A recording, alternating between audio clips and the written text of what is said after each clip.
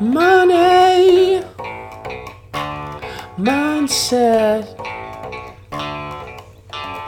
This is Millennial Money Mindset. If you want the fruits, you need the roots. We have come to the end of season 3 of the Millennial Money Mindset podcast. Huge thank you for listening, for liking any posts, and for giving me 5-star reviews on iTunes. Special thanks to all my guests this season. It's you who really make the show. I've learnt so much from listening to each and every one of our conversations, and I know the audience have got a huge amount of value from listening to your expertise. So thank you so much, and this is the final episode. So I wanted to share with you part of my book, Millennial Money Mindset. If you want the fruits, you need the roots. So the reason I started this podcast originally was to tell people about my book that I've written. And this chapter that we're going to release today, part of this chapter, is one that I was almost too scared to publish, and it's about how we can solve the environmental crisis that we're all facing today. So please tell a friend about Millennial Money Mindset and buy the book. It's on Amazon, so get Millennial Money Mindset. If you want the fruits, you need the roots. Today, you can get it in print version, Kindle, or you can get it on Audible version. And you can get an Audible version for free if you sign up to the Amazon 30-day free trial. And so it's a 10-step method to getting money into your pocket, getting time back in your day, and for reducing your stress in your life. So please share this episode and all other episodes with your friends, your family, or any work colleagues. So please share, please like, and please subscribe. Let's get into this episode. Enough. How much is enough? Chapter 11. What gets measured gets managed, and the 7 habits of a highly effective world. It always seems impossible until it's done. Nelson Mandela, President of South Africa, 1994 to 1999. As humanity wakes up and looks in the mirror, after seeing through our wrinkles and scars from the past, it will realise how far we've come as a species. In most of human history, we've had to worry about hunger, wars, disease, or pests destroying our crops. As we wake up in 2020, stretch our limbs and rub our eyes, we open up our diary to check what needs to be done and realise that most of the previous problems have been solved. Clean water, infrastructure, education, vaccinations, and irrigation for crops all have made huge improvements that our ancestors could only dream of. Today we're more likely to die from obesity than starvation, more likely to die from old age than wars. We can lift our eyes up to the horizon and wonder what to do with our day. What needs to be top of our agenda? What is going to demand our attention? In the 12th century, King Canute tried to stop the power of the oceans. As King of England, he thought he could control nature. He was wrong. We humans have invented some amazing things. However, as King Canute found out the hard way, it's impossible to defy nature. Nature is unpredictable. You can do everything right in the moment and the results can go against you. You can choose how to set your sail, but you won't know which way the wind will blow. If you had a 10% chance of a fatal car accident, you'd take the necessary precautions. If you had all your net worth in a single share and that had a chance of falling 10%, you'd reevaluate your asset allocation. So when we know that the world is warming and there's a 10% chance that this might lead to catastrophe beyond anything we can imagine, why aren't we doing more about environmental destruction right now? The Great Pacific Garbage Patch is the largest landfill in the world. It's estimated to be twice the size of Texas and is 100 feet deep.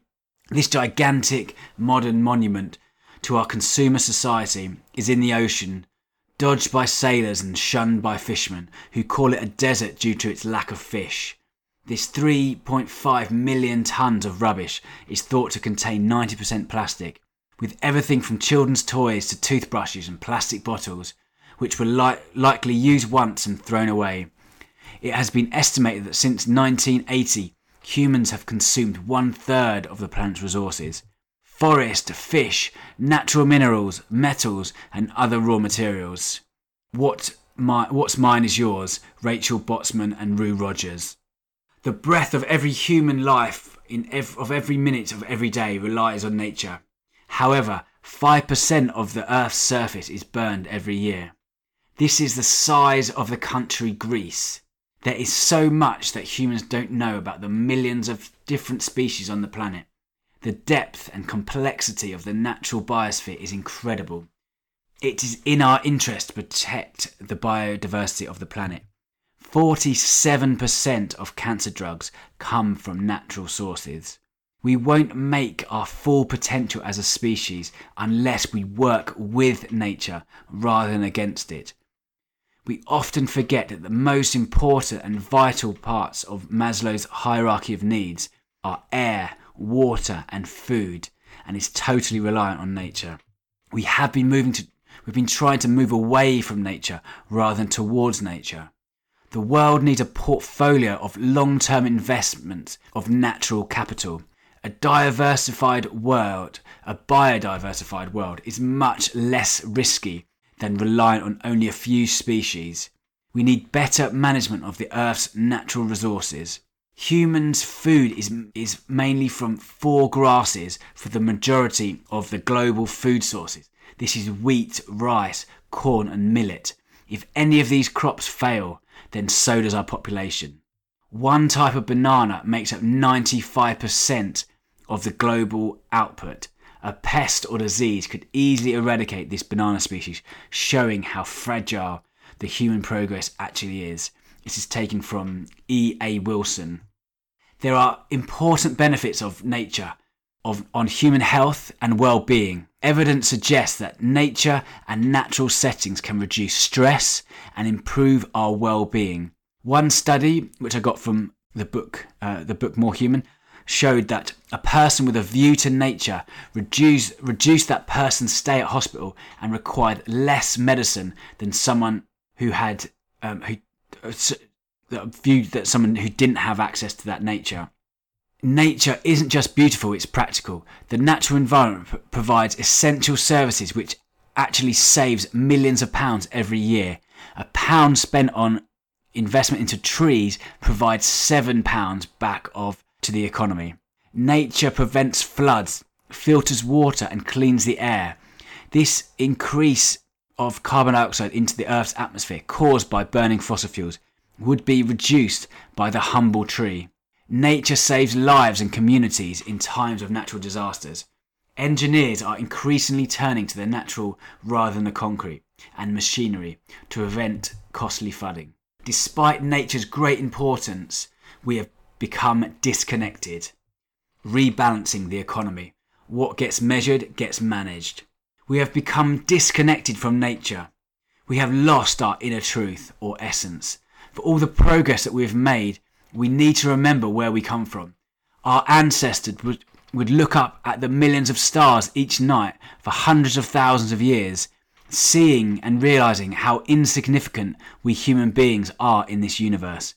Light pollution from street lamps and 24-hour convenience stores in cities across the globe has meant that when we look up into the night sky, we no longer see the vast galaxies and planets which connects us with our place in the universe. Cities have become disconnected to the countryside, and what we once knew as countryside is now a human construction, which has lost its alignment with the natural cycles of nature.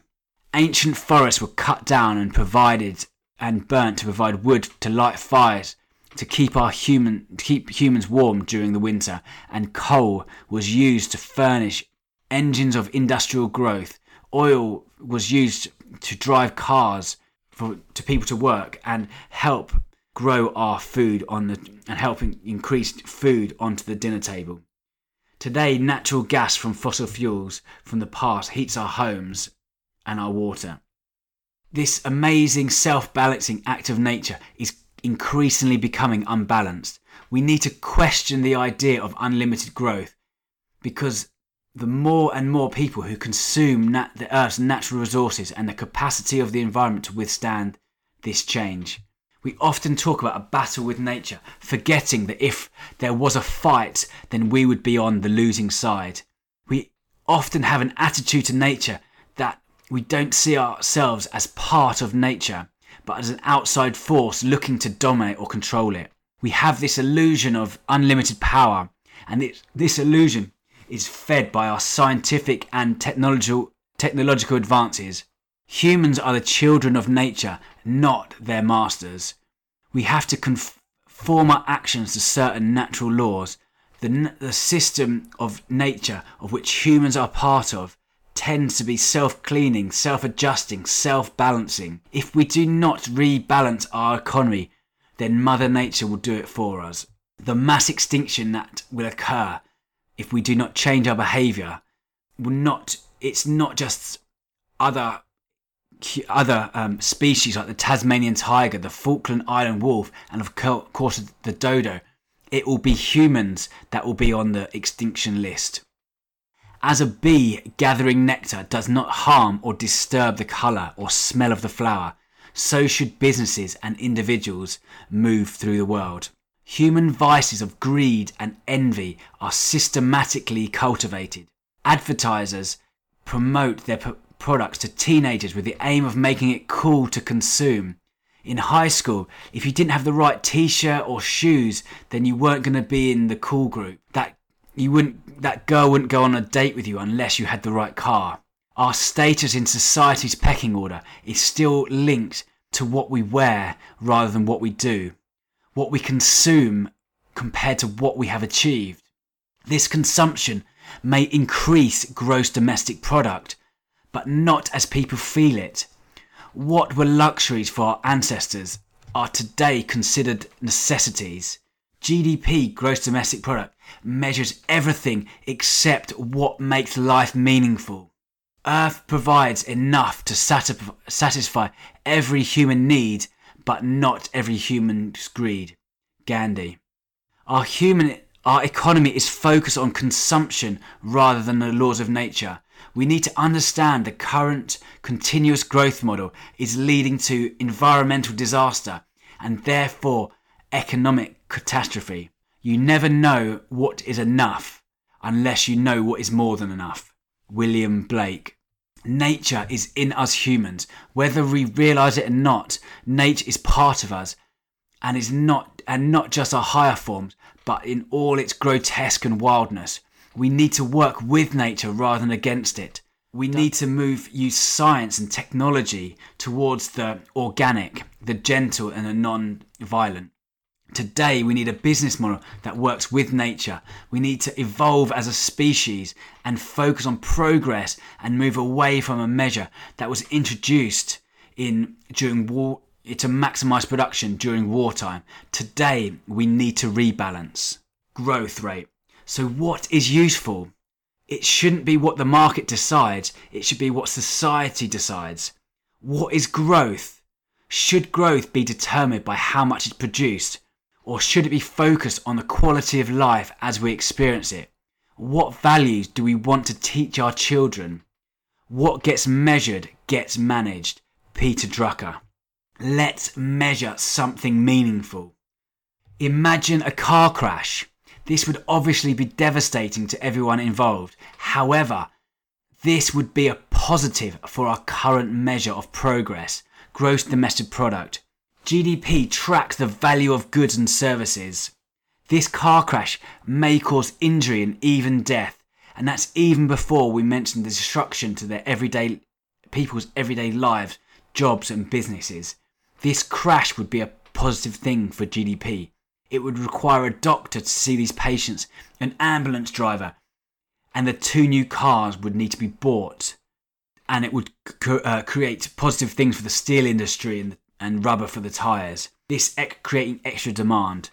GDP was introduced during the aftermath of the 1930 depression and then came about during World War II to increase the productivity or how many things are produced by a country. GDP was an efficient way to make more stuff. However, today we need a measure that gives life more meaning. GDP causes an arms race, causing more destruction to the planet, an arms race between different countries. GDP measures consumption, meaning the more stuff that is made and then meaning more stuff is disposed of, the better. It shows GDP as the health of the country. GDP doesn't measure the things that really matter. GDP rewards the person who consumes on credit cards but punishes the careful saver and investor. It fails to measure the volunteer who helps make someone's day at the old people's home, or the grandparents who help with childcare. GDP rewards consumption.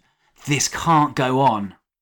The main problem with GDP is it measures companies every 3 months, which means a quarter. It means everything of value takes time to grow, and this such short measure doesn't allow for long-term thinking that would benefit humanity. GDP measures everything except what makes life meaningful.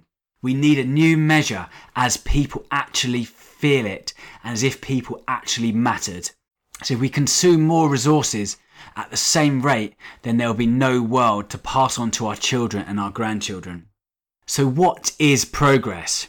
So progress is moving forward towards a destination. The problem we have is that we have no destination to head towards, no end in mind that we should aim for. Investing in infrastructure that won't benefit us or our children, but our children's children. So improving or getting better than the day before, leaving the world a better place than we found it. We need to look at great civilizations of the past and learn from them. Let's look to the Renaissance period and the Enlightenment period of history, which, due to expansion of knowledge, new ideas, education combined, this improved human collaboration, great architecture, and an improvement in equality in the people's life. So how do we know we're moving forward? So Helga, the German philosopher, believed that progress is ultimately furthered by the person who is out of step with the majority. So only this person, this genuine non-conformist, really experiences freedom. This person who questions the current understanding of progress or happiness. This unhappy consciousness is the source of progress. Machinery that brought us abundance has left us in want. Our knowledge has become cynical. Our cleverness hard and unkind. More than cleverness, we need kindness and gentleness. Without these qualities, life would be violent and all would be lost. That was the first part of the chapter 11 from my book, Millennial Money Mindset. If you want the fruits, you need the roots. In the second half of that chapter, I take you through the solutions to the current environmental crisis that we're currently facing and explain how you, the listener at home, have now got the power to change things for the better. You have a pound coin in your back pocket and you can buy companies you can own, and you have a say in how these companies are now run. So please buy my book, Millennial Money Mindset, if you want the fruits, you need the roots. It was shortlisted by the Financial Times in 2018. It was a bestseller, an Amazon bestseller on Amazon in 2019. And I've currently just rewritten it and edited it. So packed with even more value than for you at home. It's £10. So yeah, you're going to get loads and loads of value from that £10 that you spend. So yeah, thanks so much for joining us. My name's Neil Doig. I am the author of Millennial Money Mindset, if you want the fruits, you need the roots, the creator of the card game Football Formation, Asset Allocation, and the founder of Money Tips, which stands for Tax, Investment, Property, Pension, Savings. So we're different. We educate, inspire, and we coach you on your own investing. So we empower you to make your own decisions, and meaning that we can save you thousands of pounds from fund managers and expensive advice fees. Yeah, thanks so much. And please like, please subscribe, and please tell a friend about Millennial Money Mindset. If you want the fruits, you need the roots. Money Mindset.